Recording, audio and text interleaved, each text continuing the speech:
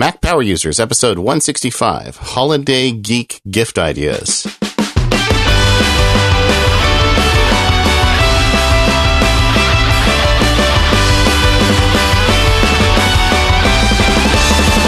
Hey everybody, it's David Sparks along with my pal Katie Floyd. Hi Katie. Hey David. And we are here to talk today about the Holiday Geek Gift Guide. We did this last year, right? Yes, and it was very well received. We had people telling us that they liked our suggestions, and then of course we had the usual slew of people telling us we cost them money. So I would say that's successful.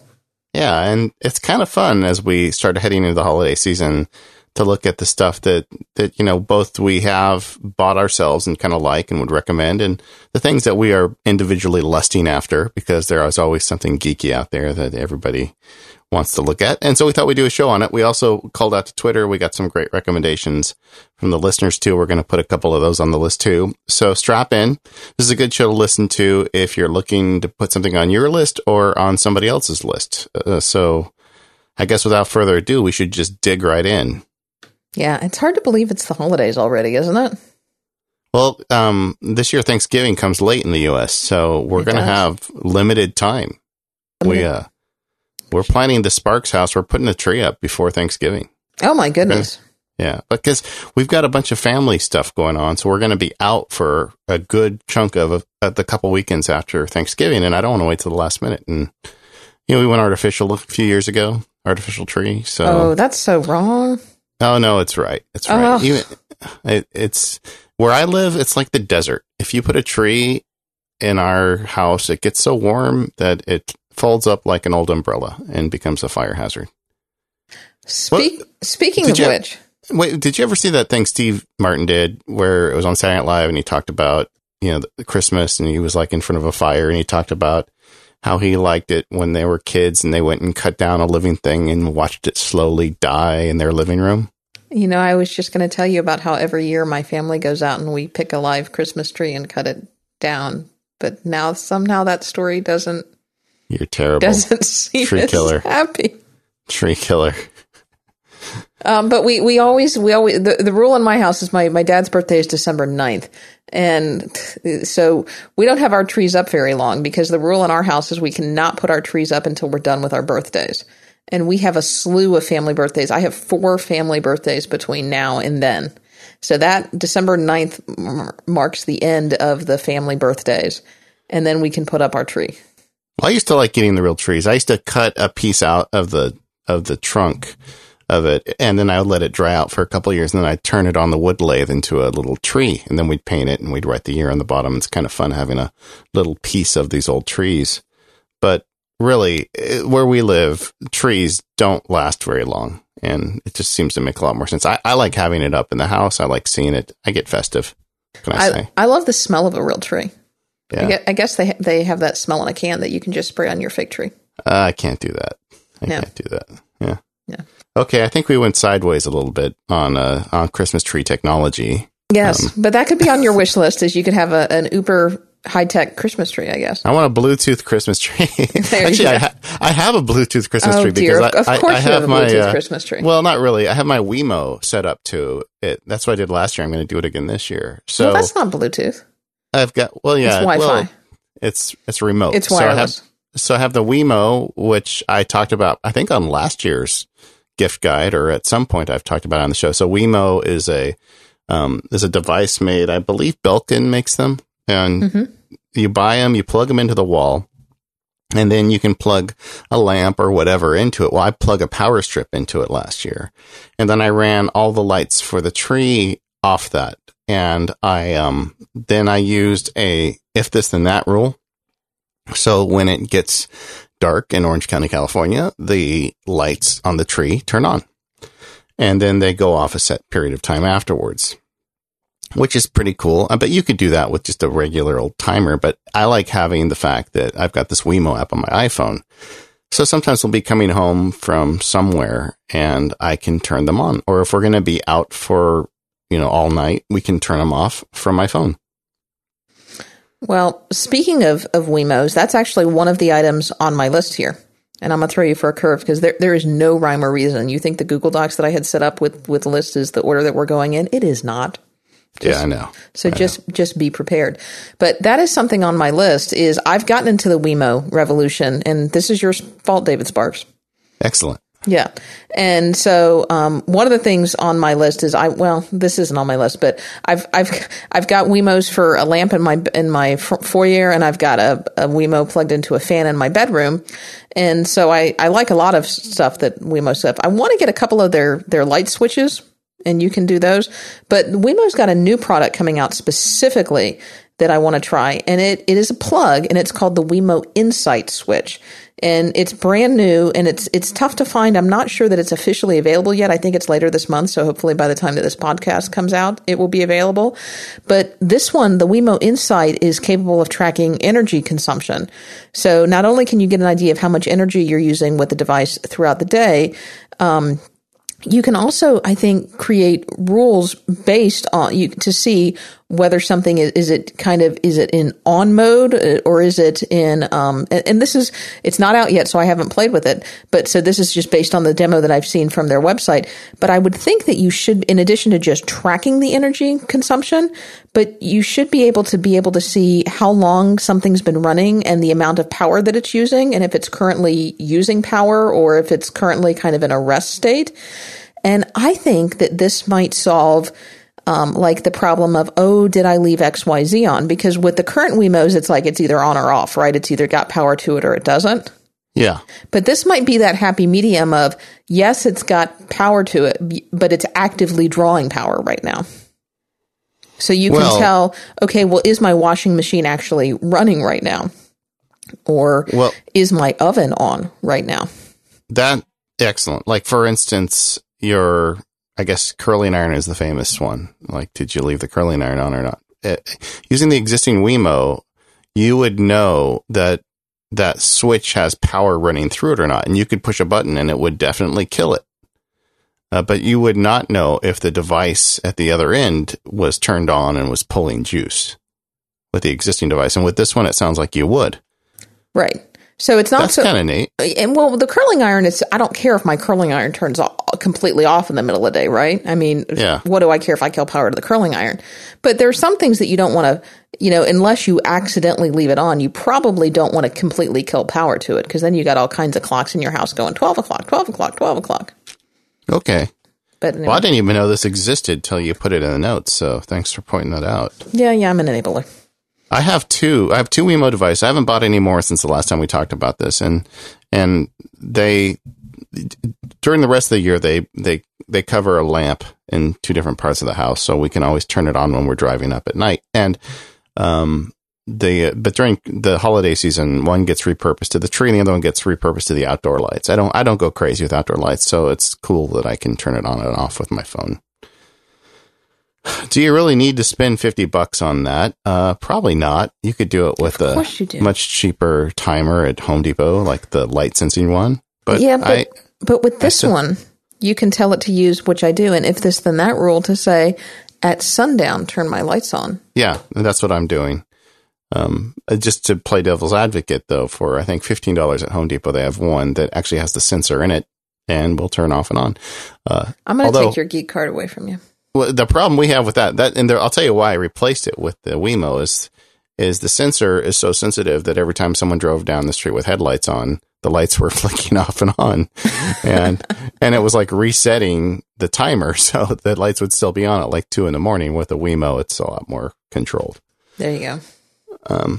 Anyway, so that's a cool kind of gift for yourself or somebody else. I gave away several of those last year to the geeks in my family, and every single one of them liked them. I think it scratches the right itch. It's geeky and it's kind of fun, but all you have to really do is download an app and plug it in. So it's not that hard. I mean, there's a lot of people in my life that if I turn them on to If This Then That, they just feel sorry for me and, go have a beer. But the Wemo is something just about anybody can get into.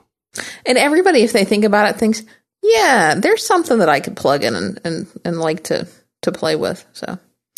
And mine's just totally lazy. I have it in the fan next to my room because I don't like walking across the room to turn on and off the fan. So I just have it on a Wemo timer. I think I'm going to start off mine with the big guns. Should I just go straight there? Okay, go for it. I like to save my big stuff for later.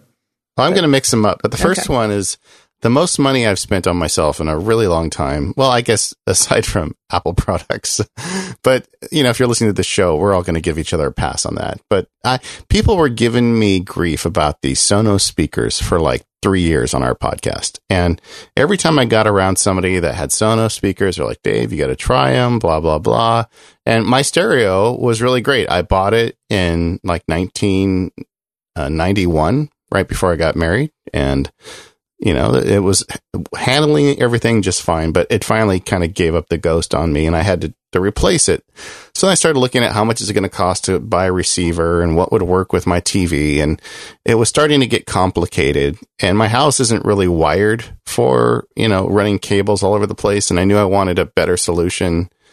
And I looked at things and there are definitely solutions out there now that are not as expensive as a Sonos, but so many listeners wrote me saying how much I didn't have a single listener write me when I was talking about this saying that they bought them and didn't like them. So I went ahead and bit the bullet and I bought a Sonos, I guess it's a Play 3 and a Sonos soundbar. So I was in it for about $1,000, I think, by the time you add it. Well, maybe a little less than that.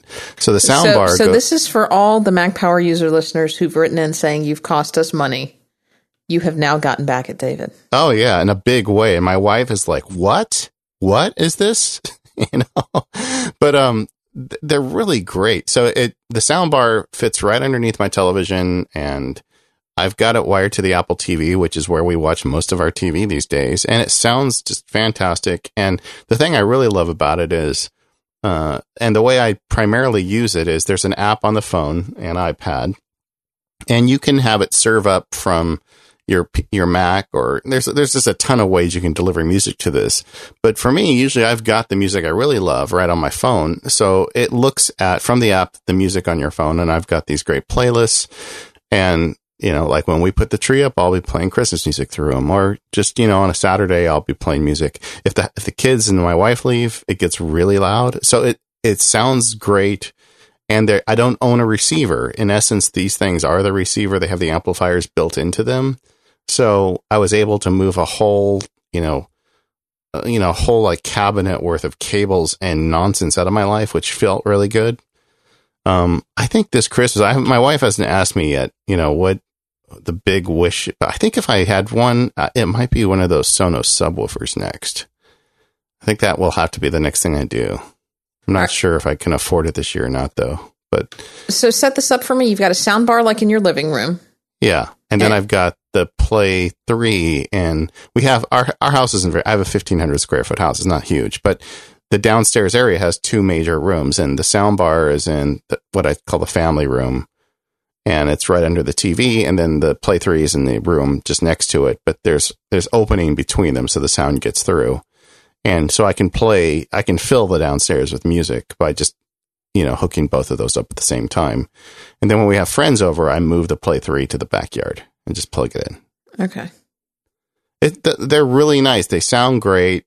I don't know enough about, sound systems to give you the kind of quantification that a lot of people would really like. But I do like the way that these things, you just plug them in, they work, and they sound great. I would like more bass, though. So at some point, I'm going to get a subwoofer. I don't know. We'll see. Well, I also upgraded my home stereo this year, and it's been something that I've been thinking about doing for a while, and finally bit the bullet and did it. And I too added a sound bar to my home stereo system. I did not go with the Sonos. I went a little bit cheaper than you did. I actually got out sub $200. Yeah, so you just you're the smart one. Yeah. And I went with the Vizio soundbar, 2.1 is soundbar. And what makes it a 2.1 is it's got the soundbar and it has a wireless subwoofer. And by wireless, it means it's not connected to the soundbar. It is connected to power. And I did a little bit of research, and CNET was primarily who I am not an audiophile, but I wanted something that had good, crisp sound and that had a little bit more oomph than the speakers built into my flat screen TV, because my Samsung Plasma, it's a couple of years old now, and it notorious just doesn't have great sound, and it was fine, if you're watching the news or something. But if you're watching an action-packed movie on your Apple TV, you're going to want something with a little more oomph in it. You got to be able to hear Reg's cat, right? You got to be able to hear the cat meow from anywhere. So I went with the 2.1 soundbar, and I'm really liking it. And the reason I've been looking at these for a while, I've got a pretty small living room, and I didn't want to drill, and I've got an open floor plan, so my kitchen is right behind my living room, and I didn't really have a setup that, absent putting things in the ceiling, I didn't have any place that I could mount speakers. So I knew that I wanted to go with a soundbar system. And I did have one little spot where I could tuck that subwoofer behind my couch. So I went with the 2.1 setup. And I've been really happy with it. And the reason that I waited for this particular version is because I almost bought one last year, and the CNET review said, if you wait another generation, they're going to have Bluetooth in them. Which was perfect, because this is, I have an open floor plan. And so when I'm listening to the sound bar in my living room, if I'm anywhere in the middle area of my house, if I'm in the kitchen, if I'm in the living room, if I'm in the dining room, I'm going to be able to hear what's coming out of that sound bar. So I can just stream music from any of my iOS devices to that sound bar via Bluetooth. And without having my Apple TV on, without having my TV on, boom, I've now got not AirPlay, but I've got Bluetooth speakers that's throughout my house, and I can now take those Bluetooth speakers, or those speakers that I had in my kitchen, and repurpose them in another room. So I've been pretty happy. Just explain to me, do you need a receiver to make those work, or do they have the amplifier built in?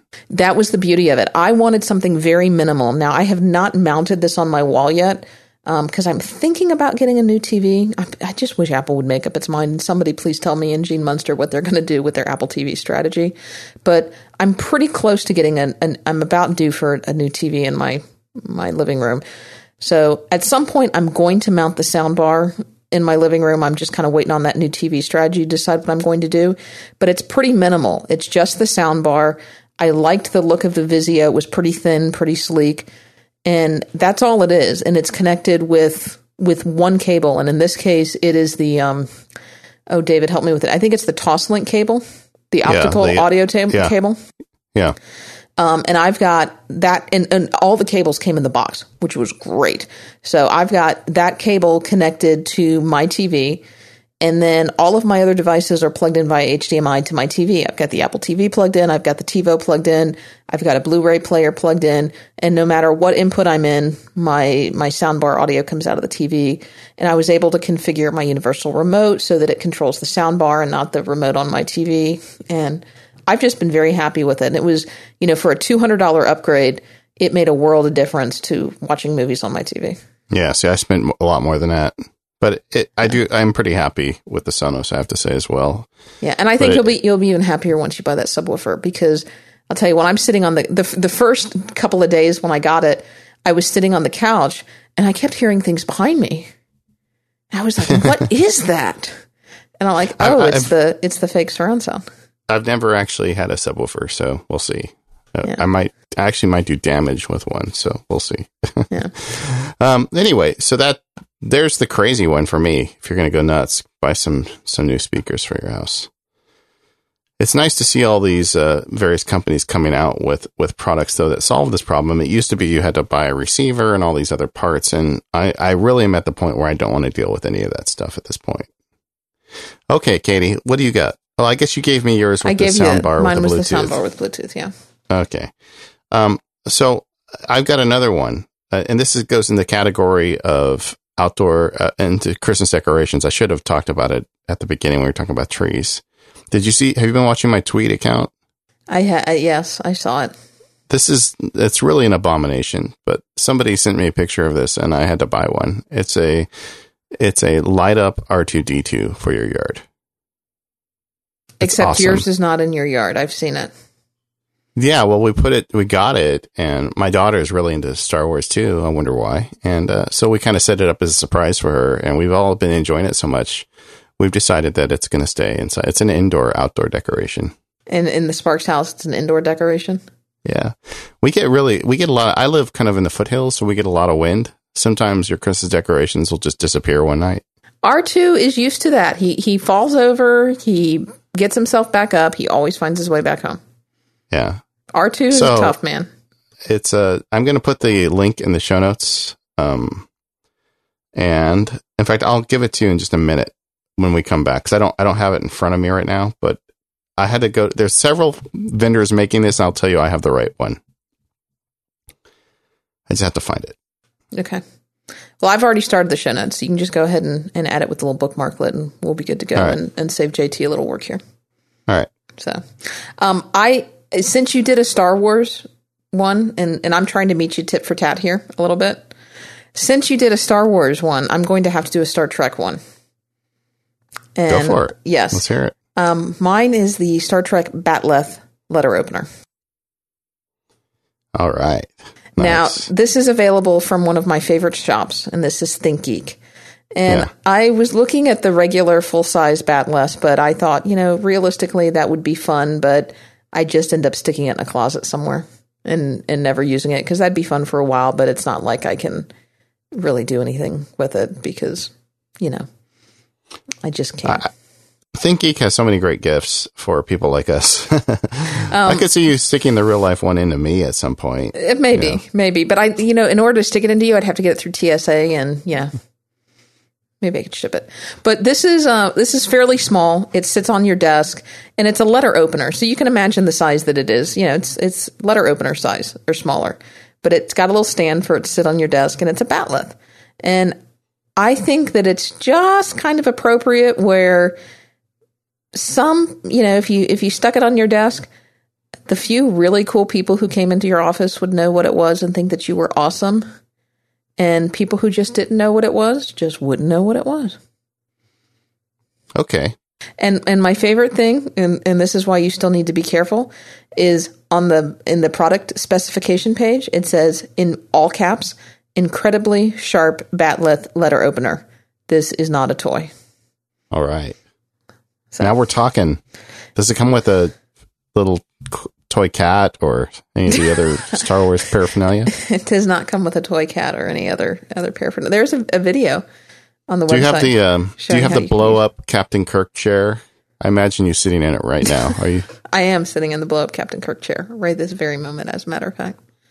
Do you occasionally just push buttons, those little plastic buttons on the armrest, just for fun? Yeah, and things blow up. You don't want to know what happens if I push this button right here. Okay. Well, Katie Floyd, that sounds like a pretty good gift for you. They've got all kinds of cool stuff at ThinkGeek. So if you've got a geek in your life and you can't think of anything else, go over to ThinkGeek for sure. There are a couple of t-shirts I could like over there too. Yeah. I've got one on the ThinkGeek list that isn't what you think it would be, and I'm going to talk about that in just a minute. But first, let's talk about our first sponsor. That's Pixelmator. And Pixelmator is a long-term sponsor of the Mac Power Users. They make the best photo adjustment software out there and graphics software called Pixelmator, and you can get it in the Mac App Store. And they just came out with version 3.0 FX, and this brings even more power to the ways you can enhance your images. It's got layer styles, so you can set styles to individual layers. It's got a complete set of liquify tools, and that's true. My daughter liquefied my face on Pixelmator the other day, which was kind of fun. Only on Pixelmator? Yeah, she doesn't have the real life Bat'leth and other paraphernalia that Katie's looking for. I thought maybe that was a feature of R2D2, but okay. Yeah, and the thing about Pixelmator, and I think the thing that's always made Pixelmator really great, is that it's designed for the Mac and it's built around the Mac. So, there's other software applications out there, some of which are really expensive, that are made to be multi-platform, and as a result, their hands are tied. They can't bring it forward as fast as something just for the Mac is designed. And Pixelmator has done that. They've got all the support for the new OS X Mavericks features, like advanced polished compositions. It's got the power management tools that are available in Xcode now in the application. So it's taking advantage of all those great Mavericks features. You can have simpler, faster, more enjoyable, state-of-the-art image editing engine that gives you speed and keeps the creative process flowing. It's just really super. I acclimated to the Mavericks environment. So as a result, everything works great. It uses the graphics chip, for instance, where some applications don't. And you get all of this for just $29.99. It's a free upgrade to existing Pixelmator users, which is kind of remarkable. When they sent me the beta of it, I said, okay, well, how much is it going to cost to get this new version? They're like, oh no, we're giving it away. And, it is to me. And you know why? They've sold 1 million copies of this. They just put that on their blog. I mean, there are a lot of people out there using Pixelmator to make some really great stuff. Go check it out. And if you've been listening to me talk about this for a while, now's the time to go check it out, because you want to get good at this stuff before the holidays hit. It will help you make better images. And if you feel intimidated by this, let's say you're somebody that only uses iPhoto, go check out pixelmator.com. I believe it's /tutorials. And you'll see all these great video tutorials of how to use this $30 program to make your photos beautiful. So even just watching the tutorials will probably encourage you to buy it. If you do buy it, let them know you heard about it from us. And thanks Pixelmator for their continued support of the Mac Power users. Hey, I heard a rumor. Really? I heard that the graphic designer who laid out the latest Mac Sparky Field Guide exclusively used Pixelmator. Yeah, I did. Yeah. Do you like the design? I never really heard from you. I've did. Been talking. Yeah. So I used a Pixelmator for, if you look at the chapter entries, there's like images with kind of a color shading over it. It's a couple different layers. I thought I was very clever doing it. I sampled the color image from the line and the color palette I was using in the rest of the book. And all this was done in Pixelmator in about 3 hours. And if I had known really what I was doing, it would have taken about 30 minutes. Yeah, it was cool. Yeah, it is. Well, I promised a product from ThinkGeek, and let me tell you, this is one that has withstood the test of time. I don't think, Katie, I've ever talked about my variable temperature kettle on the show, have I? No, I don't think you have. My niece, who loves me very much, a few years ago, bought me this thing from ThinkGeek because I love tea. But, you can't boil water and make tea. It ruins the tea. It's too hot. It burns the leaves. So I didn't know that. Yeah, you can't put boiling water in tea. Like, that's crazy talk. I thought that's what teapots did, is they boiled water. Yeah, but that's not the way you're supposed to brew your tea. Okay. That's what they do on Klingon planet, whatever. You gotta drink your tea like a gentleman. So you boil your water, and then I had a little temperature gauge, and then I'd finish boiling the water, and then I'd turn it off, and then I'd set a timer for like 10 or 15 minutes and go check the temperature. And my niece thought that was crazy. And so she bought me this thing from ThinkGeek. It's called the Utility Variable Kettle. And it's a little kettle, electric kettle that boils water, but it's got a thermostat on the side of it. And it's a simple dial that you can spin to whatever temperature you want. It doesn't actually have a temperature gauge on it. It has green, white. It actually has kind of a color-coded dial that relates to the type of tea you're going to brew with it. I can tell you I set mine with a temperature gauge, so I'm getting it to about 140 degrees. And once it gets there, it just turns off. So the water is at the perfect temperature for me to brew my tea and start drinking it. And I got this last year, and I absolutely love it. I use it all the time. In fact, I'm thinking about trying to get another one for work because, I'm still doing it the old-fashioned way at the office. This is a great device, and it's available through ThinkGeek. And planning for the show, I went and looked, and now it seems like there's 2 or 3 other manufacturers out there making competing products. I don't know if they're any good or not. There's some with a digital thermostat on it. I don't think I like the idea of a dial because it just sticks right there on that dial, and it works for me. But maybe a digital one would be good too. It's called the Utility Variable Kettle, and if you have a tea drinker in your life, that is an excellent gift. I got nothing that continues on that theme. Well, I've never asked you, Katie Floyd. Are you like a coffee drinker, a tea drinker? I am a coffee drinker, but I'm afraid that if I say the coffee snobs will say that I'm not a true coffee aficionado. And I'm not. I have a Keurig in my office and a Keurig at my house, and I love those. They're great.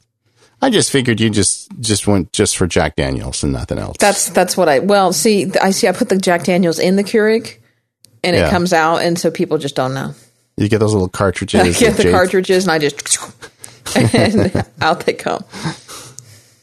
So no, it explains a lot. Yeah, I guess I could put that on the list. But no, what I have is I have a Keurig, and I have the Keurig Mini because it's just me, and I don't like, the big Keurigs have this big water reservoir, and I think it's kind of freaky to put a whole bunch of water and then let it sit on your counter for like a week or so. That's so freaky. That just seems unsanitary. It is interesting. I know people that really like coffee, and they have a lot of disdain for the Keurig system. I have a lot of disdain for Keurig tea. Somebody made me one once, and it was just absolutely terrible. Oh, you see, because if you had come to my house, I would offer you tea, and that would be what I had to offer you. So now I will not do that. Just give me your Jack Daniels if I could. I'll just put my Jack Keep Daniels the cartridge in the closet in the Keurig. But that's what I do. And for those that question, Vermont Country Blend is my Keurig coffee of choice. So, but that's not my. I really have no care about that, Katie Floyd. Well, I couldn't care less about your tea, so there you go. Okay, your turn. Right. So I will pick something for the home. How does that sound? Okay. Since we're with this domestic category. And I will pick a door lock, the Kwikset Kevo. And I actually, do you ever watch the show? And I don't watch it often, but I happened to catch it one night. Shark Tank? Are you familiar with the concept of Shark Tank? Yeah, I am. I'm told I should watch it, and I don't have time. Okay. Yeah, I don't watch it regularly, but I did catch it in reruns or something over the summer. And I saw this guy demoing this idea for an app that would unlock your door.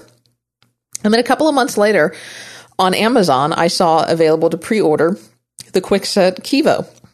And I hope I'm pronouncing that right, Kevo lock. And basically what this is on the outside, it looks like a regular deadbolt lock.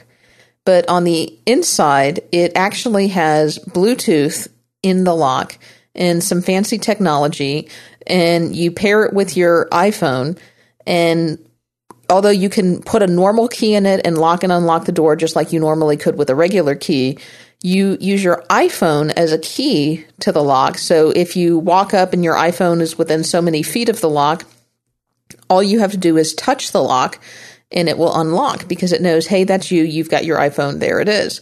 And so the obvious thing is, well, isn't that inherently insecure? Because if the door is going to unlock whenever your iPhone is within, let's say, 10 feet of it, wouldn't your iPhone be within 10 feet of it when it's inside the house? But apparently they have this technology built in to the door where you calibrate it and it's smart enough to know, is your iPhone inside the house or outside the house? And so it won't unlock if the iPhone is inside the house, but it will unlock if the iPhone is outside the house. And you can set up electronic keys, and you've got to buy them, unfortunately. They're $2 a piece. But David, if you were coming over and I wasn't able to meet you, or if I wanted to give you a key to my house, which I would never do just because, oh my gosh, so untrustworthy. You'd be drinking my Keurig tea and all that, I'd be drinking your JD, and I'd be burying your batleth in the backyard. It would just be disastrous. Just a bottle and a shovel. Disastrous.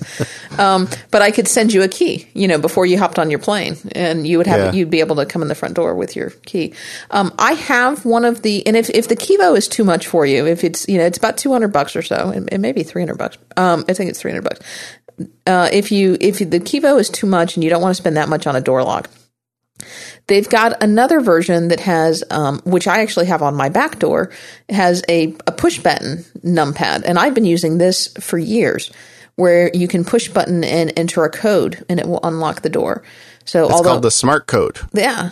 Yeah. It's so funny that you brought this up because I just went through this. In my back door, I have a little garden I work on, and every time I go out there, my kids have been trained so well to lock the door that they lock me out of the house every time I step into the backyard. And then they go and put on their big headphones, and I'm stuck outside and I can't get in. Yep. So I went and bought one of those for the back door. Yeah. I love it. I think I'm going to put one on the front door. I think they're great. Now, I looked at this Bluetooth one you've mentioned, and even as big of a nerd as I am, I was a little hesitant to use that. I got thinking, well, what if somebody could spoof whatever Bluetooth signal it takes to unlock my door? And I don't know. It's just so new that I would like to give those a couple years on the market to see how that all shakes out. But just tapping in a punch code, that's pretty secure.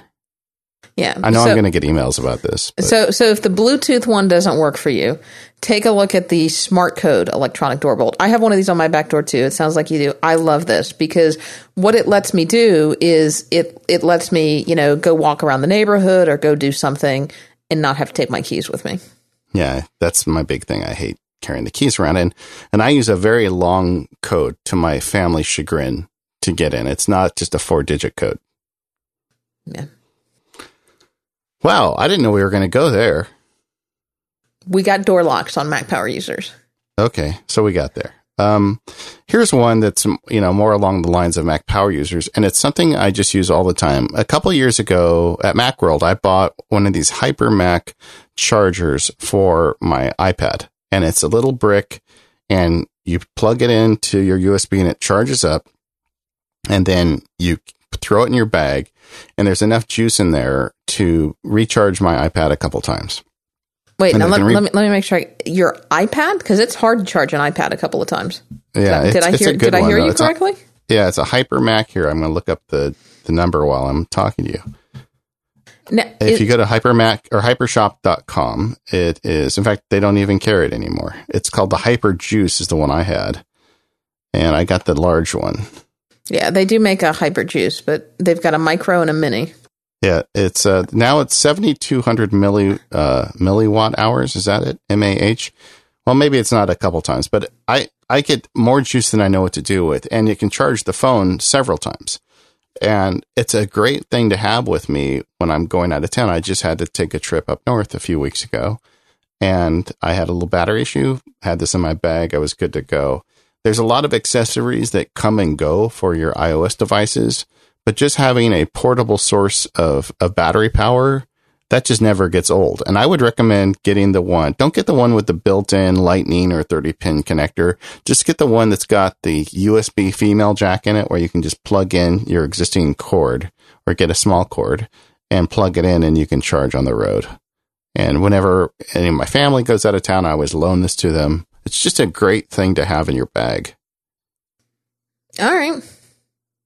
You don't sound convinced. I got something better. Okay, let's hear it. All right. So I'm going to stay on your same theme, but I'm going to one up you. Okay. And I like that a lot, but I have discovered, and I've started buying these for a couple of people on my list. One of my favorite shops is Monoprice. Yeah. Yeah. And so they have high quality, but generic accessories, and they make their own. So maybe Monoprice is their own name brand now. It's the place to go for cables. Yeah, it's the place to go for cables. And so I'm finding that almost all of the people in my family now have iPhones and iPads. Some of them are still 30 pin, some of them are Lightning, but they almost all do. But they seem to all have power issues. Just the other day, my aunt was running around at her workplace. I was there for and she was rummaging through people's desks looking for an Apple charger. And I'm just like, oh my gosh, before she gets arrested, I need to do something about this. So you can buy an external battery pack charger for iPad and iPhone, and they've got a couple of different models that you can use. And they start in price from anywhere. You can get a 300 milliamp hour. Did we decide that's what MHA means? MAH means okay, milliamp let's hour. go with it. Let's go with it. We'll just deal with the email. Yeah, just email David if that's not right. So you can go with the 3,000 milliamp hour, whatever's, for $18. Or you can get a 5,000 for $30. Or what did you say yours was? 7,200? Yeah. I can get 8,000 for $35.60. Yeah, I'm sure I paid more than that for this HyperMac device, but that was years ago. So yeah. No, I agree though. Monoprice is a great place to go for things like that. Yeah, and these are cool because they've got dual ports. So you can charge up to 2 devices at once. And they're just, like you said, they're just straight USB, so you can charge anything. And then Monoprice, you can also get these really short, either 30-pin or Lightning cables. And by short, I mean like 3 inches, which is about perfect. I like having a couple of really short cables because they're perfect for things like this. In fact, I used it this weekend when I was going to a football game. I knew that my battery probably wasn't going to make it all day, so I took my battery pack and I took one of those really short cables and just stuck it in my pocket and was good to go. I'm going to buy, I just looked at this. I'm going to buy like 3 of these and give them away. Because that's a good price. Yeah. My tip to you, though, wait until Black Fridays. They usually have some kind of special. Yeah, thanks. So. Good point. Okay. Well, it's on me again. Well, but before we do, why don't we talk about one of our other sponsors before, and just let the anticipation build for a moment. Okay, because I have a good one. You have a good one? Okay. Yeah, I do. Well, before you talk about your good one, I want to talk about something else that I really like, and actually could have been put on this gift list, and that is my Drobo. I've got a Drobo 5N that I've been using for the last couple of months, and I am really loving this thing. You've got a Drobo 5N as well, don't you? Yeah, we are really incorporating it into the Sparks family data system. Everybody's using it now.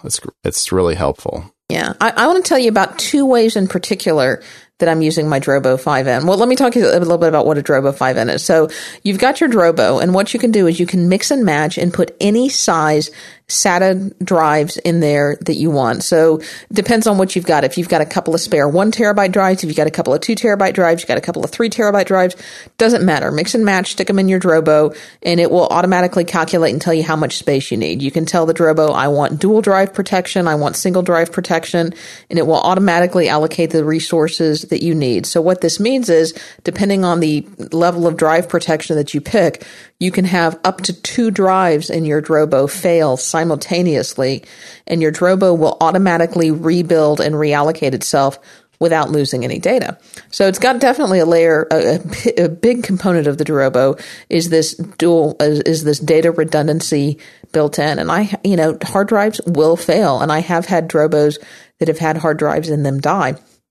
And it's scary. I've actually got the Drobo dashboard set up to email me. And I was sitting at work one day and I got this email from my Drobo and it said, critical alert, drive has failed. And then a minute later, I got another alert that says, stand by, Drobo is reallocating your data. And then by the time I got home that night at 5:00, it was all good. It said, replace this drive when you can, but we're good. Don't worry yourself about what's going on here. But anyway, so that's one of the great things to love about Drobo. But specifically how I'm using this 5N is the 5N is a network attached Drobo, and it is really fast. So it's got high speed Ethernet.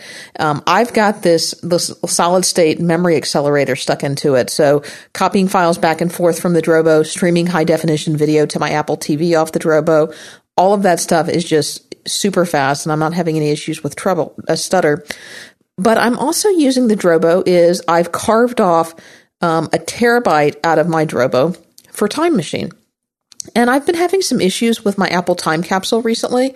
I think it's firmware related because I've had some issues with the firmware, but it's not been real reliable. And I kind of think that it's on its last legs and I need to replace it. So I was thinking about, as I'm getting ready to replace this Time Capsule, am I just going to replace it with an Airport Extreme, which is going to save me a couple $100 if I don't have to go with the Time Capsule? Or am I going to go ahead and replace the Time Capsule? So I pulled off a terabyte on my Drobo, and the Drobo will actually work as a backup destination, as a network backup destination for Time Machine. Yeah, I'm really interested in hearing that because I know you've been using it a while, and the first thing I thought is, well, let's hear how she thinks of that in 3 months. How's it going? The only thing I can tell you that is different about the Drobo and the Time Capsule, the only way that the Drobo is different is that the Drobo is faster. Interesting. Than my Time Capsule. I can tell no difference from, the Mac, both my Mac Mini and my iMac are backing up to that Drobo as a Time Capsule, and it has no idea other than it's faster than my Time Capsule. So it's going to save me a couple $100 right there when I go to buy a new base station. I'm just going to buy the Airport Extreme and let my Drobo take over the Time Machine duties. The other thing that I'm doing with my Drobo that is awesome, because Drobo has the Drobo 5N has the ability for you to install Drobo apps, is I have installed Plex. And I've mapped those Plex folders to my iTunes library. So anything that I've got in my iTunes library is also showing up as Plex. And what's great about that is that my Drobo is always on. So I was in a hotel the other day, and it had really good Wi-Fi in the hotel. So I was able to actually stream videos from my Drobo back at my house through the hotel Wi-Fi to my iPad. It was awesome. Well, that is really nice. At my house, I'm increasingly getting my kids off of the family iMac because they're just messing it up too much. And so the whole iTunes and photo management workflows in the Sparks house have been under construction for the last month or so. And we're actually going to do a show on a bunch of this, but the Drobo is key for me and that stuff too. But I'll save that for the next time. So anyway, you can find more information about all the various models of Drobos that they have, whether it's the 5N, the 5D, the Drobo Mini, or anything else over at drobo.com. Tell them that we sent you, and thanks to Drobo for their continued support of Mac Power users. Okay, Katie, so I have a problem with my Fitbit. Did you lose it? Yeah. I was in trial in Los Angeles, and I had to go in and out of the courthouse many times with much equipment, and to such an extent that I had to empty my pockets every time I went through because they're very particular in that particular courthouse about the metal detectors. And in the process of that day, at some point, it went out of my pocket and did not come back in my pocket. I think it happened at security, but I don't know. I called them and they said they never saw it. And so if for the few friends that I've been tracking my steps with, my numbers have drastically gone down for the last month. Because David's a slacker. Because they're zero. But so I think I want to get new one. And, I was talking about maybe I'll ask my family to get me a subwoofer, but I think what I really want, I think if I picked one geeky thing I want this Christmas is I've been looking at this Fitbit Force, this new Fitbit they have coming out, and it's a bracelet, like a watch, kind of. It actually tells you the time, but it goes on your wrist. And I always thought that was too weird for someone who had kind of a professional job, but these look okay. I think I could wear it under my dress shirts and nobody would really care. Well, and this has a watch built, or not a watch, but you can tap in and get the time, right? Yeah, it tells you the time. And it looks really nice. You can wear it. It tracks your sleep. All the geeky, fitness and sleep tracking stuff that I really love. I think we even did a show on this a while back. It's all in this one wristband. And I know there's a lot of talk about Apple making something similar to this next year sometime, but I would really like one of these, I think. I don't think I'm going to wait. And it's about $150. Cool. I lost my Fitbit too. And oh, you did? I didn't know that. No, I lost my Fitbit also. Yes. I lost mine almost exactly like you. I lost mine going through security in the courthouse. Yeah. Yeah, and I lost it a while ago. And I've hesitated getting another one. I'm actually looking at the Nike Fuel Band SE. I may look at the Fitbit Force. I think I'd prefer the Fitbit Force is interesting because the only way I would wear something on my wrist is if it also told time, because I do like wearing a watch. So that's something that's interesting about the Fitbit Force. The thing that intrigues me about the Nike Fuel Band SE, and I need to do more research to compare these two, is the Nike Fuel Band claims that it will, my experience with the Fitbit is that it really just tracked steps. And I'm not a big runner. I mean, I'll do the elliptical machine or something like that, but most of my exercise is not step related. I'm doing rowing, or I'm doing elliptical, or biking, or I'm working with a trainer, or I'm doing weights, or I'm doing things like that. And I've heard that the Fuel Band is supposed to be better at tracking those types of activities. I don't know about stationary activity. Yeah, I don't know if the Force will, Fitbit will. Yeah, I looked while you were talking. It's actually 130, not 150. And the reason I would stick with a Fitbit is because my wife has a Fitbit, and we have a lot of fun, tracking and making fun of each other. So I'm in the Fitbit, and I have years of data in it at this point. I want to kind of continue with that ecosystem. Yeah. But that looks like fun. I think that'll be, and I bet that'll be a popular gift this year. Yeah. All right. Since I talked about our door locks before, I guess, I'll stick with a related item. I think there's something wrong with me, but you liked it too. So, my next item is the Doorbot, because how can you just not like the name of the Doorbot? What is a Doorbot? You don't? Okay. What are you laughing at? The Doorbot, because it's hysterical. The Doorbot is a replacement for your doorbell that has a camera built into it. And it's got Wi-Fi built into it. Are you kidding me? I'm not kidding you. I'm looking at this. Okay. So it's a little large. and it's a little obnoxious looking. And so I might wait for like generation 2 until it tones down its appearance a little bit. Are you laughing at it? No, so it's kind of cool. So you put it where your doorbell used to be? So you put it where your doorbell used to be, and it pulls from it's got a battery in it, and it pulls some of the power from your doorbell. And it does work as a doorbell, but let's say the UPS guy or the neighbor or whoever comes up and they rings your doorbell. It will call you on not call you, but it will ring through to your iPhone app, and you'll be able to see and talk to the person at your door through your iOS device. So will it work? Will it work if you're at work? Yes. You don't have to be home as long as you're on a network. Nice. And you can be like, yes, please go ahead and leave that package. Get the hell off my lawn. I don't think are they allowed to do that without you signing? I think you have to sign for something. I don't know. But you know what I'm saying. And so what if they just tore this off your wall and brought it to their house? Supposedly it has anti-theft measures with a proprietary screw of some kind built in. But yes, someone could conceivably... If you've got a proprietary screw, then I'm sure there's going to be no problem at all. Somebody could conceivably, rip it off of your wall, I'm sure. Because it is not the most subtle of doorbells. It is kind of fun, though, to see the way people are adapting Bluetooth and all these wireless technologies. And all this stuff is showing up in your house. In this past year, we've had many Kickstarter and Indiegogo campaigns with security-related devices, in the $100 to $200 range that you just stick in your house, and you can have a camera from anywhere. Yeah. Now, even on their website, David, they say they have a theft guarantee. That they have a security bracket that if someone steals your doorbot, they'll replace it. I think when we did show 200, I believe, we had a guest, one of the listeners who came on who rolled his own security system. And I think this is going to become much easier in 2014. And by the end of next year, when we do a guest show or our gift show next year, I bet that there'll be some real clear winners in this Wi-Fi Bluetooth camera market. Don't you? Yes, except I'm just trying to think. That was show 150. We haven't done show 200 yet. Yeah. Yeah. Oh, man. Sorry, I got into your Jack Daniels again. Yeah, you did. But I don't know that I would buy... I don't know. I really, really like this idea, and I really want these people to succeed because I want this at my door. And then they have Lockatron integration. Yeah, it will integrate with means. the Lockatron.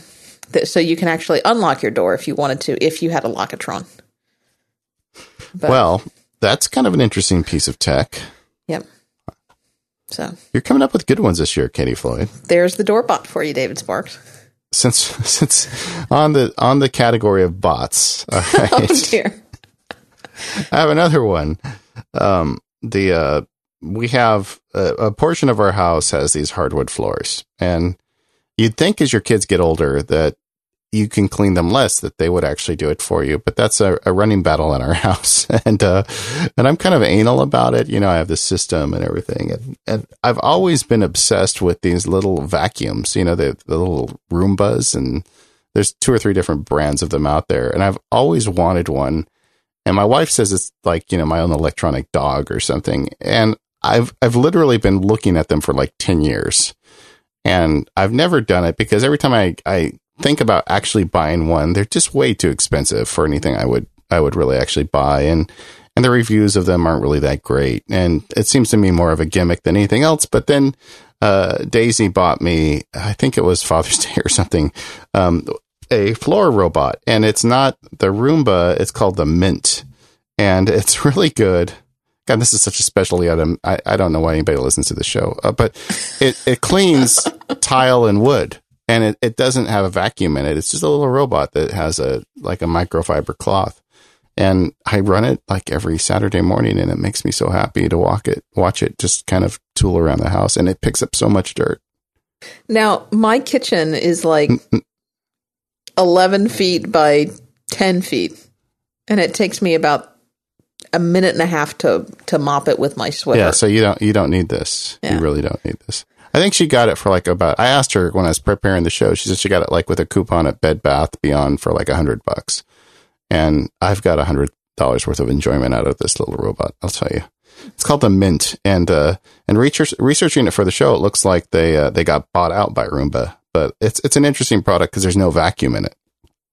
So you just put like a wet pad on this or something? Well, it's got two. It's got one that's a dry, and it picks up a lot of dirt, and then it's got another one that you put some water and some soap in it, and it does like a wet mop as well. And it's interesting that the robot is actually pretty smart. The way it gets around things, and the wet one, it does a different pattern. It does like a mopping pattern, whereas if you have it just to clean the dry one, it does a sweep where it just goes in long straight lines. Now I had a Roomba for a while. I got a Roomba when I first moved into this house, and I just found ultimately that it kept banging into my furniture like fast. It'd be like this one is much better. It would like ram up and it would go like, and it would run into my dining room table. Mine has a name. Oh, do tell. I named him. do tell. Did you ever see the WALL-E movie? WALL-E, yes. One of the greatest Pixar movies they made. There's a little robot in there who's obsessed with cleaning WALL-E the whole movie. He follows around any dirt, and his name is Mo. Oh, Mo! I know Mo. Yeah. So Daisy got a little picture off the internet, and she printed it up on a sticker for me, and I put it on him, and we lovingly call him Mo.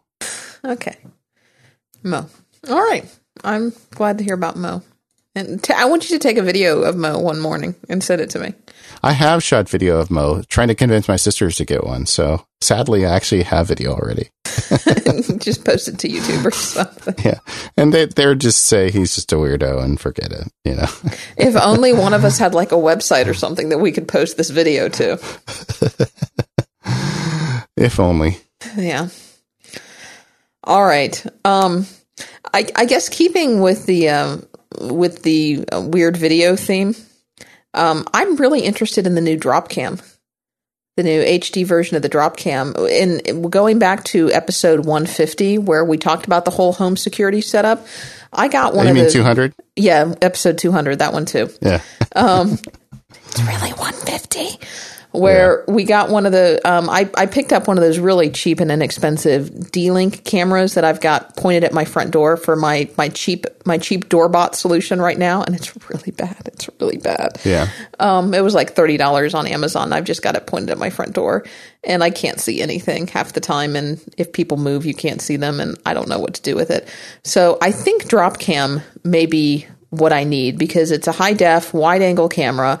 And you can also optionally buy into the Dropcam service because, okay, so you've got this video, but it doesn't do you any good unless you've actually got the video. So you either have to have some kind of solution on your Mac that's actually recording the video, or Dropcam actually for an additional fee gives you this cloud solution where you can store the video. So I'm interested in this just to kind of check up and see what's going on when I'm not around. So I'm interested. That's the new Dropcam Pro. Yep. And that's what I was talking about earlier. I think there's going to be some clear winners in this space in the next year or two. And people, it's not going to become something that is kind of weird. I think a lot of people are going to start setting these things up. Yeah. This is a nice looking product though. It's got looks like a suction cup. Yeah. And the video on these things is pretty amazing. Yeah. Yeah. Now the problem with almost all of these, and I mean, it is what it is you've got to run cables to them. I mean, they are wireless in terms of internet connection, but you still have to run power to them all. Yeah. But like this would be something you'd put on a shelf. That wouldn't be such a bad thing. Yeah, depending on where I'm thinking of a couple of places where I could put mine. Like there's one that I could put in my garage, pointed out a window. There's one that I've got in my front room now that's pointed outside, and there's one that I could put in my kitchen above my shelving that kind of has a good view of my house. So you want a lot of cameras in your house, Katie Floyd. Yeah, I want to see everything. I'm just saying those are possibilities. So. Just listen to us complaining that you have to plug it into the wall. Could you imagine just like a couple of years ago, someone would say, and by the way, you don't need to connect it to your computer. That's true. We would have gone crazy. It's amazing. It's amazing. Hey, I want to talk about our sponsor, Hover, before I get into some more cool ideas. And we're really thrilled to have Hover sponsoring the show. Hover.com is simplified domain management. You've probably registered a domain with a company that just wants to sell you services you're not interested in, but Hover makes it easy. You just type in a few keywords and they'll figure out some available domains using those terms for you. It's like magic. There are a lot of .whatever choices out there, but Hover has some really great ones like .net. .net is a popular extension, but it still has so many domain names available that aren't available on .com. So you can get the one that you're looking for. The coolest part is that it naturally stands for Internet. Hover just keeps getting better because they now offer Google Apps. If you want to go and set yourself up in Google domain or a Google Apps on your account, you can do it right there. You can add Google Apps to a new domain or one you already own on Hover. Here's the deal. You get everything you already love about the full suite of Google productivity apps, including Gmail, Calendar, Drive, Docs, the whole package. But, you know, Google's a huge company and they can be hard to get a hold of for your questions, concerns, and support. That's the best part. You get everything you love about Google Apps, but with the outstanding support of the team at Hover. People already love and trust Google Apps for Gmail, 25 gigabyte storage, and how easy it is to collaborate with chatting and file sharing. And it's a great solution for business, but also families and groups who want the ability to share all kinds of stuff. If you're still not quite sure about Google Apps is for you, they're offering a 30-day free trial to see what you think.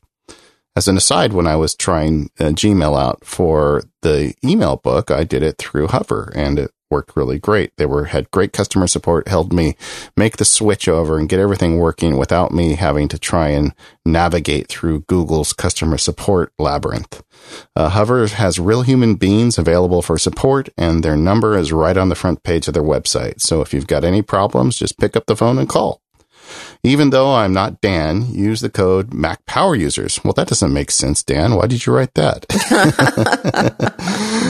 So use the code MacPowerUsers or visit hover.com/MacPowerUsers and you'll get 10% off everything. Because we're not Dan. Yes, you because we're not Dan. Use coupon code MacPowerUsers. Yeah. Hover it's an old sponsor for our show. They've been with us a long time. They understand the Mac Power users, and I know there's lots of them out there that have used Hover. As an aside, I also use Hover for all my email, which is pretty great too. So through IMAP. Thanks, Hover, for all of your sponsorship of the Mac Power users over the years, and everybody go check it out. Yeah. You know, Don't forget that I just registered a new domain with Hover. Oh, did you? Yeah, I was thinking about one as you were talking earlier, as I saw this ad spot coming up, because I thought of one I need to register right away. Well, I just registered MacSparky.net and had it forward to KatieFloyd.me. You can't, because I bought that. I bought MacSparky.net. You're not allowed. And I did it with the discount code. So don't forget, it's Mac Power users, and you get 10% off whatever you're going to get over there. And go check out hover.com. They're quality people, and we do appreciate their support. You know, KatieFloyd.net was my very first domain name. Oh, was it? Yeah, because I couldn't get KatieFloyd.com. Yeah, I still have it. It still forwards to KatieFloyd.me, but anyway. You have KatieFloyd.com now? No, I don't. That's too bad. The 12-year-old with the guinea pig still has it. It's tough with a name like David Sparks. There's a lot of us out there. So whenever I go to sign up for some new service, there's a good chance someone already beat me to it. All right. So your turn? My turn? Your turn. Okay. I think. I'll take my turn. Yeah, because I just talked about Dropcam. Here's a really fun one. We did a show about, I think, kind of our what's in our bags or something at some point during 2013.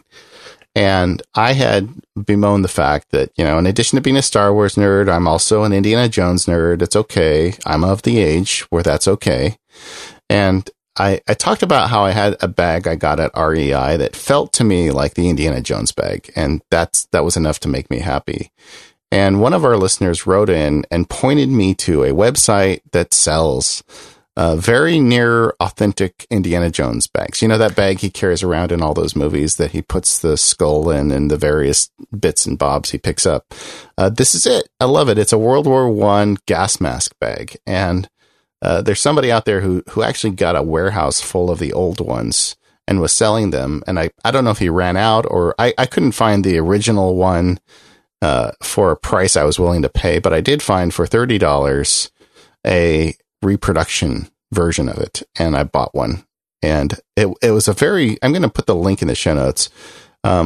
I wasn't even sure if I was making a good transaction because it seemed kind of odd, the whole thing. I think I might have been buying it from an international seller, but I didn't know if I was going to just completely blow my credit or actually get an Indiana Jones bag. At the end of the day, I got an Indiana Jones bag and I really like it. And I keep it in my trunk and I throw my iPad in there. And so when I want to go and do some work and I put my iPad in there, it makes me feel very special. Authentic Indiana Jones bags. Yeah, I gave that whole discussion, and Katie Floyd didn't say a single word the whole time. How can it be an authentic Indiana Jones bag? Okay, well, it's not in my head. Authentic. There is no such thing as an authentic Indiana Jones bag, because Indiana Jones is a real person. Okay, so it's a reproduction of the bag used by the fictional character Indiana Jones, and it makes me very happy. Have you heard of Amy Farrah Fowler's stance on Indiana Jones? Yeah, and if you go there, I will get really angry. I am not going to do that to my listeners.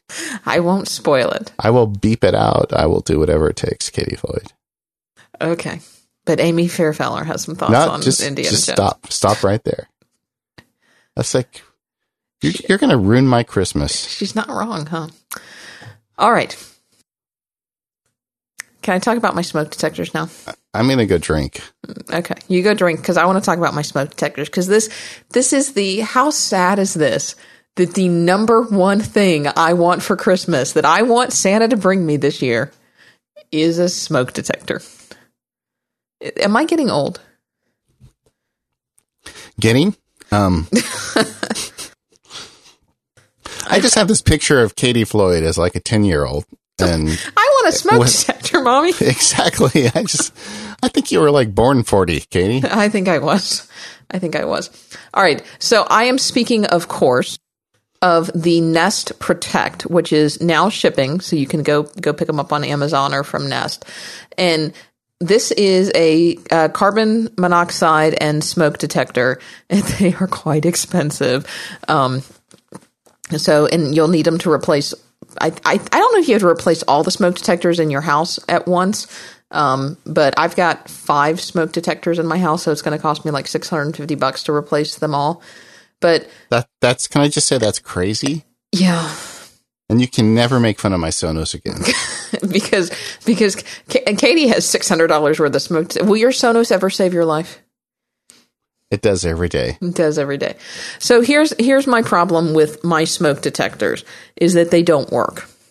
And I know this because they wake me up for like the 3rd time now that they have gone off randomly in the middle of the night, and they always go off in the middle of the night. They can't go off at 2:00 in the afternoon. No, that's not allowed. They have to go off at 2 a.m. for absolutely no reason.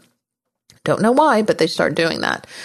And they don't go off when my house is actually filling with smoke. Did I tell you about my bacon incident?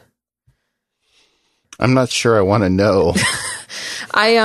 This is actually Dan Benjamin's fault, but it was Mother's Day, and I had my entire family over at my house because I was going to do this big thing, and I was going to cook Mother's Day breakfast for my mother and my grandmothers, and it was going to be a big thing. And then my family members joined in and said, "Oh, we heard you're doing something for Mother's Day, so we're going to jump in on that." So I was trying bacon method, and Dr. Durang was supposed to be writing a little something up, so get on it, Doc. But as I was doing the bacon method, I've got, bacon method is basically where you cook bacon in a pan in the oven. Yeah. And I was doing bacon method like times 8 because I was trying to feed like 8 different people. So I was almost done cooking my bacon in the oven, and the pan exploded. It was one of these glass Pyrex dishes, and it just exploded in the oven. And so you can imagine bacon is quite greasy. So I had grease and bacon in my oven at 400 degrees. And thankfully it did not, it started a little fire in the oven, but it did not start a massive fire. But there was smoke everywhere. And it was under. I'm sorry. It was under. I'm sorry. My entire family is there. I'm trying to cook breakfast. There's smoke everywhere. I guess I should be thankful that the fire alarms didn't go off because that would have just been great. That would just be one more thing. But the fire alarms didn't go off. If the fire alarms were ever going to go off, that would have been the morning for the fire alarms to go off. It was not Katie fun. Floyd died at the Baconopolis, on Mother's Day. By Dan Benjamin. By Dan Benjamin's bacon method. But anyway, so my point being is I don't trust these things. So what I really like about it is it's, number one, it's supposed to be a really good smoke detector. But what it will also do is they all talk to each other. And they'll like give you a heads up warning, like, Katie, I think your bacon may be burning. What it actually says is I'm detecting smoke in the kitchen, and it will give you like a warning before it goes into full on freak out mode. And so you can wave it off and tell it, no, it's okay. Just chill out. Of course it's got iOS apps and things like that, but it also integrates with the Nest thermostat, which was on my list last year and I've since gotten. So it makes the Nest a better thermostat. So it does a better job of knowing when you're home and you're away, because you probably have, if you're going to integrate these fire and smoke detectors, you probably have those integrated throughout your house. So these act as little mini sensors for your Nest your Nest thermostat. Well, I really like the stuff Nest makes, and I was with you last year about the thermostat, and I would even say that's another great gift idea this year if you haven't got on board with that yet or are looking to get a really good gift for somebody. The ability to turn on your thermostat from afar is really handy. If we go out of town or go visit someone on a weekend and we're driving home and we realize it's like 100 degrees at our house, we can turn the air conditioner on the way home, and we get home and the house is nice and cool, but it wasn't running all day. And that's just one of the many things you can do with that Nest thermostat. But I can't commit to these smoke alarms. How much is it for one? It's $130. Yeah, I just can't do it. And how many smoke alarms do you have in your house? Several. I don't have to think about it. I think we have like 6 you have one in every bedroom and a couple downstairs. So we probably have 5. Yeah. And depending on what your code is in your area, I mean, you may have to have quite a few of them. So they can get very expensive. They're $130 a piece, so they can get expensive quick. And then I know they have a version of this that you can, because we have the ones that are wired into the house. They have a version that runs off the house wiring. They have one that runs off battery. So you'd have to get the right one. Yeah. But they're the same price. Yeah. I'm just going to probably wait on those. Hopefully they'll come down in price at some point. No, thermostat hasn't. But so you are going to get one though, or you're asking for one? I'm asking, but I don't think Santa's going to get me one. Well, if you ever do get one, Santa kind of thinks it's dumb too.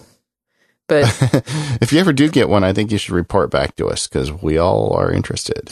But Santa hasn't been woken up 3 times now in the middle of the night. Oh, don't you? I hate that little beep. No, I think I'm going off on a tangent. Mine's not the beep. Mine has gone off in the middle of the night in full on freak out mode. Yeah. Like your house is burning. That's pretty terrible. Your house is burning down mode. So I guess my thing is, how much would I pay for that not to happen again? I bet though, for less than $130 per smoke alarm, you could find one that doesn't do that. I did replace. I'm just saying. I did replace the one that I believe was causing the problem, and it hasn't done it since. And that cost me like $12. Yeah. Well, okay. It's Katie. This is the place for us to. This is the place for us to. There's not supposed to be any judgment here. This is supposed to be my safe place. Exactly. Go get that fancy smoke alarm, Katie Floyd. All right. We better move on. I have one that's an unusual pick for us, and it's an album.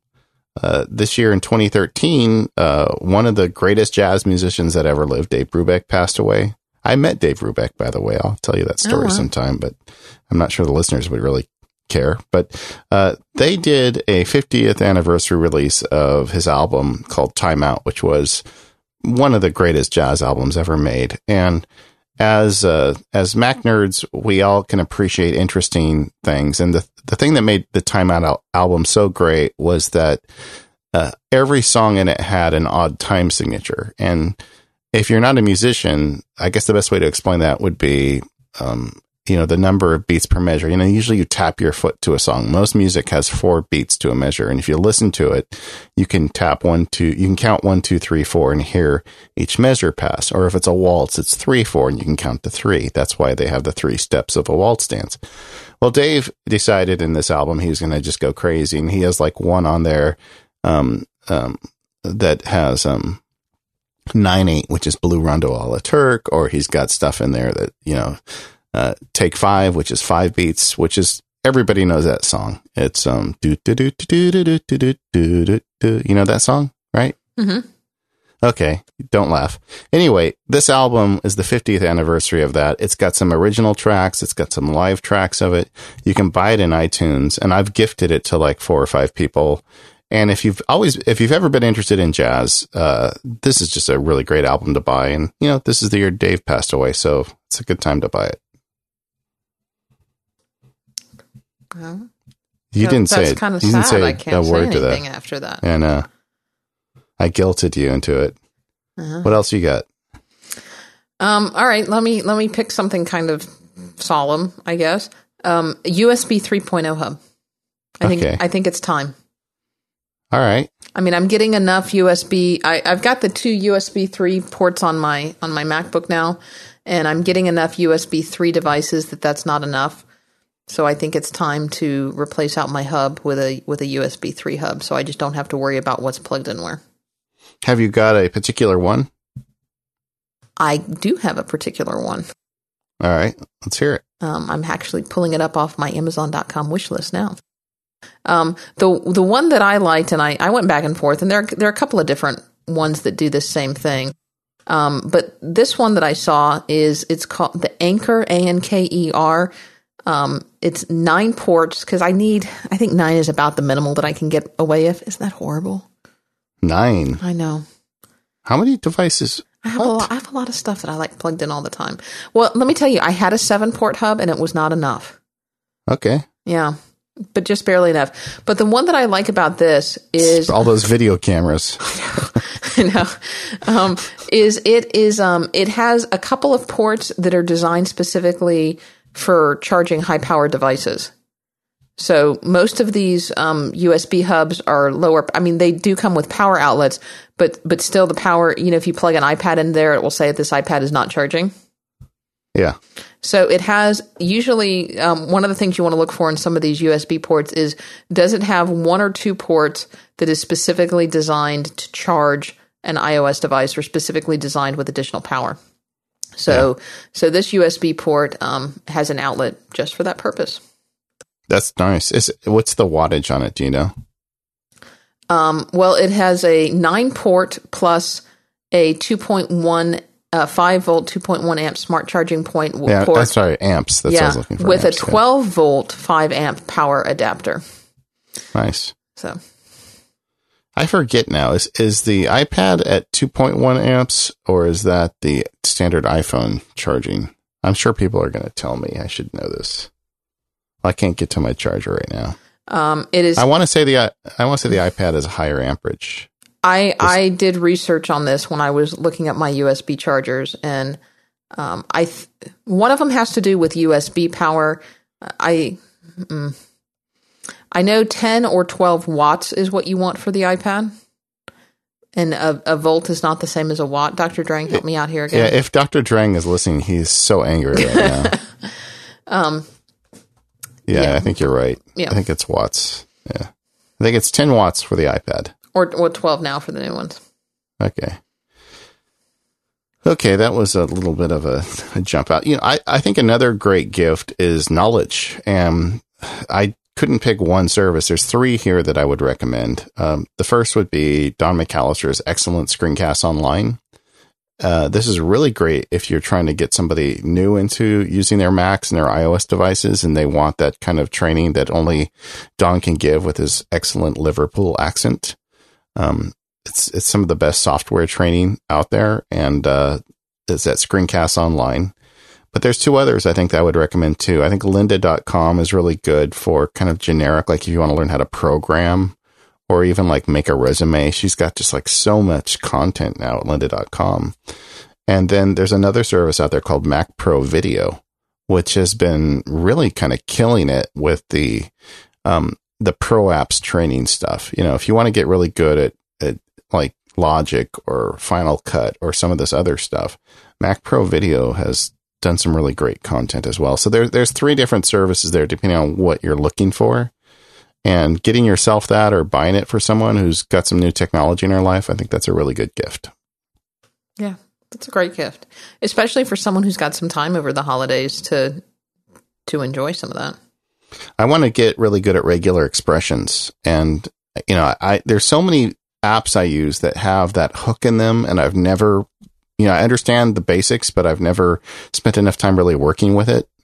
And regular expressions, I don't even want to try and describe it. But anyway, it's kind of like a shorthand to do date math and some other cool stuff. And Dr. Dreng's angry again right now, I'm sure. But the lynda.com has a good training program on that. So I'm hoping over the holidays I'll be able to watch that. Isn't that kind of sad? No, if that's what you need to unwind. Yeah. I think that's what I need. Whatever does it for you. That's what I need. All right, I've got another video related pick, but before we go there, I want to talk about our last sponsor for this episode, and that is Ting. And I talked about Ting the last episode, or 2 episodes ago, I think. I don't remember. I talked about Ting recently, and I have had so many people email me and ask me, tell me more about this Ting thing. So Ting is from the same Tucows, who are the same people who are behind our good friends at Hover. So really good folks behind Ting. And Ting is a mobile service that makes sense. And they are an MVNO, which I think stands for Mobile Virtual Network Operator, on the Sprint network. So if you're familiar with the Sprint network here in the US and you've got good coverage for Sprint in your area, Ting is definitely something that you want to consider. So Ting does mobile very differently. They have no contracts, no termination fees, and you pay based on what you use for voice minutes, text messages, and data. So they can, if you go to their website, you'll see that they've got a couple of ranges. If you use between this many and this many voice minutes per month, this is your price for your voice minutes. If you go up, then it goes up. If you go up, then it goes up in stair steps. They do the same thing for text messages. They do the same thing for data. So if you use very few voice minutes, but a lot of text and a medium amount of data, then your price is going to be based on that. If you use a lot of voice, a little text, and a little bit of data, then your price is going to be based on that. But because there are no contracts, you only get charged for what you use that particular month. So if you use 300 minutes one month, you'll get charged for that. If you use 600 minutes one month, you'll get charged in that bracket. It's not like you get charged a penalty or an overage because you went over. You just get moved up into the appropriate bracket. And then they've got all of the other things that you would normally expect from a mobile service provider. They've got voicemail, caller ID, tethering, hotspot, 3-way calling, voice forwarding, and all those other features that you would normally expect with any other mobile phone. And so you get all those for free. You don't see any mysterious charges on your bill. All they charge you for is the actual usage for your voice, your text, and your data, and whatever taxes that they're legally obligated to collect. So I was looking at Ting. They've got on their website, they've got a calculator that you can plug in the information from your last couple of months' wireless bill, and they'll tell you exactly how much you would save by switching to Ting. And it was amazing. My current bill with Verizon is about $85 a month. And if I switched to Ting, it would be closer to $45 a month. And I was talking to my assistant at the office who really, really, really, really wants a smartphone, but just can't justify that $100 a month after taxes bill. And I said, well, have you considered Ting? And she'd never heard of Ting. And I explained to her what it was. And I thought that she was almost going to cry because she says, I can actually get a smartphone now. And it was the coolest thing. So Ting is really cool. You know how we've talked about, however, if you call them anytime, someone will just pick up the phone. Same deal with Ting. If you have any questions, just give them a call between 8 a.m. and 8 p.m. Eastern time, and a real live actual person will answer the phone. So you can check out their Facebook page too if you're interested, and they've got some cool stuff to give away over at facebook.com/Ting. If you want to learn more about Ting, support the show, and receive $25 off your first device or $25 Ting service credit, go to 5x5.ting.com, and a big thanks to Ting for supporting 5x5 and Mac Power users. Okay, I think it's your turn. Oh, is it my turn? Yeah, I said I had a video-related pick, didn't I? Yeah, you did. I want a TiVo Romeo. Okay. I've had TiVos for years. I've got a current TiVo HD. I've been a little hesitant to switch from it because one of my TiVo HDs have lifetime on it, and the other is grandfathered in at a really low monthly service level. But I'm feeling like it's they're starting to get old, and they've got dual tuners, and sometimes I run up against the limitations of that. I know that's a problem. Well, tell me what's good about the new one. Okay, so the new TiVo Romeo, first off, you can have up to 4 tuners, which means you can record up to four shows at once. It's got a stream built in, which is kind of like a Slingbox, which means you can stream whatever is on your TiVo either to a supplemental TiVo device in your house. So it's kind of like you can stream it to another box and get your TiVo content on another TV, or you can stream it to your iPhone or your iPad. So you can get your TiVo content out of your TiVo on your iPhone or iPad. And then it, of course, has all the stuff that you would expect, like Netflix, Hulu, Amazon, and all that kind of good stuff. But the big features that have really got me interested in the TiVo Romeo are the higher tuner level support and the stream features. To me, the fact that my cable box only records 2 channels at a time is a benefit. I don't want my kids recording 4 shows at once. That's probably true. But I actually, this originally, these weren't much of an issue for me because, I don't have cable, except I just turned my cable back on, David. Yeah, I saw that, Katie, and I want to talk about that, but not today. Okay. Because we're already into this, and we still have a few more picks, and I think we're going to go there one day and talk about that in greater detail. Yeah. And in fact, I would put a call out to the listeners to write us in if you're a cord cutter or not a cord cutter, or if you have a lot of opinions about this, because I think we're going to update that show here probably right after the new year. Yeah. Another video related pick, and this is a really good one if you've got a teenager in your life, and I think it applies to both boys and girls, is a couple years ago, I think I bought a GoPro camera. I think it was the version 1, and now they're up to the Hero version 3 GoPro camera. And I can tell you, we have, over the last couple of years, we have just beat the hell out of this GoPro. I've attached it to myself while upside down on zip lines. I've jumped in the ocean with it. I've done all kinds of crazy stuff. I did dog sledding with the GoPro attached to me. Oh, cool. So you name it, I have done it. And my kids love this thing. And, I think it'd be a really great gift for a teenager, because they always find, riding skateboards or doing anything, they're going to want to like take pictures of themselves doing it. That's kind of the new thing, right? And these cameras are really indestructible and they take pretty good video. And if you want to be a hero to a teenager, I think that's a pretty good gift. Yeah. And I can say that the one I have no desire to replace it because it just keeps working. Yeah, I hear they're pretty tough to destroy. Yeah. All right. One of the other things that I've used quite a bit, and it's pretty much my go-to jacket, is my Scotty vest. And I'm not going to say a word. Just explain your Scotty vest. Oh, that's right. You have firsthand experience with my Scotty vest. Go ahead, tell them the story about how I lost my iPhone and my Scotty vest. We're sounding like an old married couple. Yeah. We told the story on the show several times. Okay. Katie lost her phone and her Scotty vest. I lost my phone and my Scotty vest. I found it, though. Yeah. Yes. Yeah.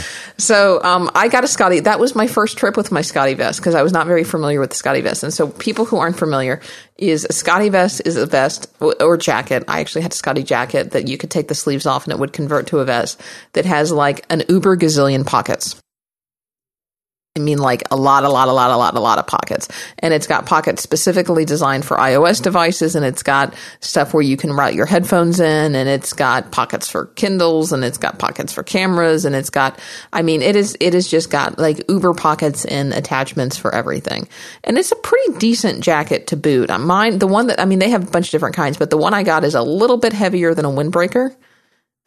Which for me in Florida is about the right type of jacket. I very seldom need a real heavyweight jacket, but it's a little bit heavier than a windbreaker. And I took that jacket to Alaska. Now, of course, we went in the summer. And it was perfect. It kept me from having to carry a fanny pack or one of those types of things, or a backpack. I just threw my gear, my phone, my camera, my glasses, whatever, in the Scotty vest, and then I zipped up the pockets and was done. I just, Katie is, for those of you who haven't met Katie, she's almost imperturbable. She just doesn't get upset. That's one of the things that I admire about her. But if she loses her phone in her jacket, she completely loses it. I'm just going to say. All right. I want to talk about iPads because we went two different directions on that and we've gone this long. So let's just go for it. But before we do, one last thing I want to recommend, and I have talked about these before on the show, but I wanted to kind of follow up on them. And that's these Philips Hue light bulbs. And it kind of goes on the automation topic. We've covered it before. I think last year I said I was thinking about asking for them for Christmas, and I ended up not doing it because they're like $200 for 3 light bulbs, and I just couldn't do it. But my wife knew that I was pining away for them. So I think Father's Day this year I got a set. And I've been really pushing hard on this email book now for a couple of months. And the way my house is arranged, I don't have a separate office. My home study is a corner of our bedroom. And I've got 3 lamps in the bedroom, and I've got these Hue lights in them. And I was working very long hours, and I found that the ability to change the temperature of the lights, because you can do that with these Hue bulbs. You can have a very kind of a warm, kind of yellowish, or you can have a very bright, kind of bluish. You can change the temperature of the lights. And when you're up way past hours that you should be, or working long hours, actually being able to change the temperature of the light in the room actually makes it a lot more tolerable. And I was kind of surprised at how much I appreciated these lights as I was going through that project. So they're not just a joke. They're not just something to, play disco music to, but you can. There's an app for that, which we have tried, and works quite well while you're jumping on the bed. But if you're working, these are kind of useful. So go check out those Hue bulbs. And these are LED bulbs, correct? Yeah, they are. Yeah, I'm thinking about just upgrading because I've been in this house about 2 years now, and I'm getting to the point where those originally uber cheap builder grade bulbs are starting to blow. Yeah. And I'm thinking as they are about just not replacing them with the Philips bulbs because that would get ridiculously expensive. But just replacing them with LED bulbs. And it's expensive, but people swear I'll make it back. Yeah, well, if these blow, I'm going to feel really stupid. But so far, they've been working great. And I do like the ability to change the temperature of the light in the room. And they have really convenient presets. And there's an iPhone app, so I can just open it up. I mean, I'm running them right now as we're recording the show. So they're not just a joke, I guess would be the point I'd make. Let's talk about iPads, though, because when we've been kind of doing this on the show off and on as the new iPads came out, we couldn't figure out which one we got. And this kind of fits in the holiday gift guide. You ended up going with the Mini, and I ended up going with the Air. I just decided a few days ago. Wow. So you got it? Yeah, just got it. I mean, they're easy to get now. So. Okay, well, the Minis still aren't, but yeah. Yeah, and you really were telling me before we started recording how much you love your Mini, so let's hear about it. I absolutely, positively love my Mini. I have been reading, now I've only had it, let's see, as we sit here and record, today's Monday, so I've had it Friday, Saturday, Sunday, and Monday, so I've had it 4 days, really only 3.5 days, and I have cleared out my Instapaper queue. I've started a new book on the Kindle. I love reading on the Mini. The screen is so gorgeous, and it's more than just the screen, because I've had a Retina screen before, obviously, but it's the combination of the screen with the weight and the size of the Mini that it's just a single-handed device. So I enjoy reading on the Mini, and I can't really say that I enjoyed reading on the full-size iPad. I mean, I did, and I would, but it wasn't really enjoyable. So I'll sit up in bed for an hour or two before I go to bed and read, or I'll sit in a chair when I come home from work or in the mornings before I go and read. And I'm really digging it. And the size was right. Yeah, one of the issues you were saying is that you wanted it so you could put it in your purse. Yeah. Are you doing that? I did this today, yeah, and it fits. Okay. So fits. Now you're incorporating into your daily life much better with the smaller size. Yeah, and I'll give you a prime example. Normally, I would not take my iPad to work unless I had a specific reason, unless I knew that I was doing something I need to take my iPad to work for.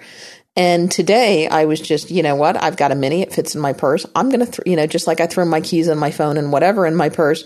This morning, as I was getting ready to go for the day, I put my Mini in my purse. And I didn't use it much throughout the day. But then at 3:00, I had a meeting outside the office where I was meeting with a vendor. And about 2:30, I was getting ready to go for that meeting, and I went to go grab a legal pad to take with me to the meeting so I could take notes. And I stopped and I said, well, this is silly. I don't need to do this anymore. I don't need to take a legal pad with me to this meeting to take notes. And I just picked up my purse and walked out the door. And when I got to the vendor's place for the meeting, I popped open Evernote on my iPad and opened up a new note and took notes about what we talked about and what I needed to know. And it really was just a couple of bullet points because I didn't take detailed notes or anything at this meeting. And that was it. It's in my mini. It's done. It's where it ultimately needs to be for where I keep notes for these types of things. And that was that. Yeah, that's what I've been doing for like 3 years, Katie. Okay, good for you. But no, I if I carried a purse, or what do they call those man purses? A merce. Merces. A merce. If I carried one, and an iPad mini would fit in it, I'd probably be more likely to buy one of those. But I was just looking at the way I use my iPads, and I use them for a lot of things where I'm, creating mind maps and things. And I really like having the extra space. And I went in the store and I looked at both the new Retina mini iPad mini and the new iPad Air, and the iPad Air has got so much lighter. And since I'm not going to be able to carry it with me, whether it's a mini or a Retina, without getting out my Indiana Jones bag or something like that, I might as well get the bigger one. That's what I eventually decided. And I think that was the right decision for me. But the nice thing is it really doesn't matter. I mean, there's a whole thing on the internet now about people saying, well, you get the mini if you're going to just consume content, and you get the bigger one if you want to create it. Well, Federico Viticci has pretty much destroyed that. In fact, he did that on the show. And I think you can create content on the little one just as easy as the bigger one. And it's just really nice having the choice now of whatever works for you best. Yeah. So I don't think either decision's really wrong, but boy, the iPad Air is so much lighter than the previous generation one. And I do like to type on it, and on the mini, I can type just fine in portrait mode with my thumbs, but to actually type on it, it just doesn't work. I am struggling is a harsh word because I haven't had it long enough to struggle, but I am finding typing different. And I'm not quite sure where I'll finally fit my groove in with typing, whether it will be, I've gone both ways. I've done it in portrait mode with thumbs, and I've done it in landscape mode with kind of a combination of not all 10 fingers, but a couple of fingers at a time. And I'm not quite sure where I'll come out with at the end of that, but I'm sending people typo-filled emails right now. So if I sent you one, I apologize. It was sent from my iPad. Yeah. Well, I think we've covered that one enough, but yeah, but on your gift list or on your potential list for people, I'll tell you, my mom came over, because we were going to an art show, and she said, "Oh, let me see your new iPad," because she was thinking about getting one. But she had decided that she didn't need one. She has a third generation Retina iPad, and my mom is not a tech person who has to have the latest and greatest tech by any means. I mean, a third generation iPad would do her for 4 or 5 years, no problem. Yeah, and, well, I replaced that for the Air, and I cannot get over how much faster it is. Well, so she spent about 20 minutes with my mini on the couch, and she set it down, and she said, "You can tell your father that this is what I expect for Christmas this year." I think Apple's going to be selling a lot of iPads this year. Yeah. I just need 1% of them to buy my book. Done. That's all. Then I could live in Hawaii. Get it done, people. Go out there and make it Thanks, happen. by the way. It's you know how awesome it is waking up and seeing your book number 1. Yeah. Oh, man, it's great. Your book was like number work. 1, number 2, and number 3 or something like that. It was something ridiculous. For a little while, I had a very nice listing there in iTunes. Well, anyway, the new iPads are pretty great. I think whichever one you get, you're going to be pretty happy with it. I agree. It's a win-win, whatever way you go. All right, so we've been going for I think about an hour and a half now, maybe a little bit longer with this Geek Gift Guide. Yeah, we're going to have to do a feedback show because it just keeps adding up and we run out of time. Yeah. But in the meantime, if you do want to send us feedback for that eventual show, where do you send it? Well, you can email us feedback@macpowerusers.com, and that will come to both David and I. And now that the Gmail issue is fixed, I will actually be replying to feedback. In fact, I replied to a slew of it today. Yeah, you can also find us on Twitter. We're at MacPowerUsers. Katie's at Katie Floyd, and I'm at MacSparky. Yeah. You can find links to everything that we talked about in this episode, lovingly crafted by our good friend JT, over at 5x5.tv/MPU/165 or at MacPowerUsers.com. And here's a tip.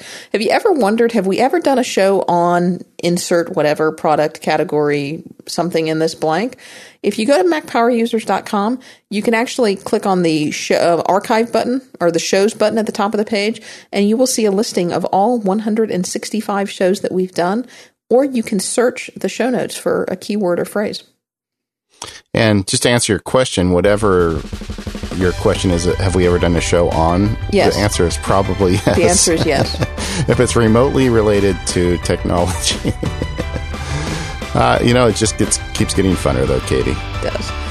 Thanks to our sponsors for this episode, Pixelmator, Drobo, Hover, and Ting. We wouldn't be able to do this show without you. And happy Thanksgiving, everybody.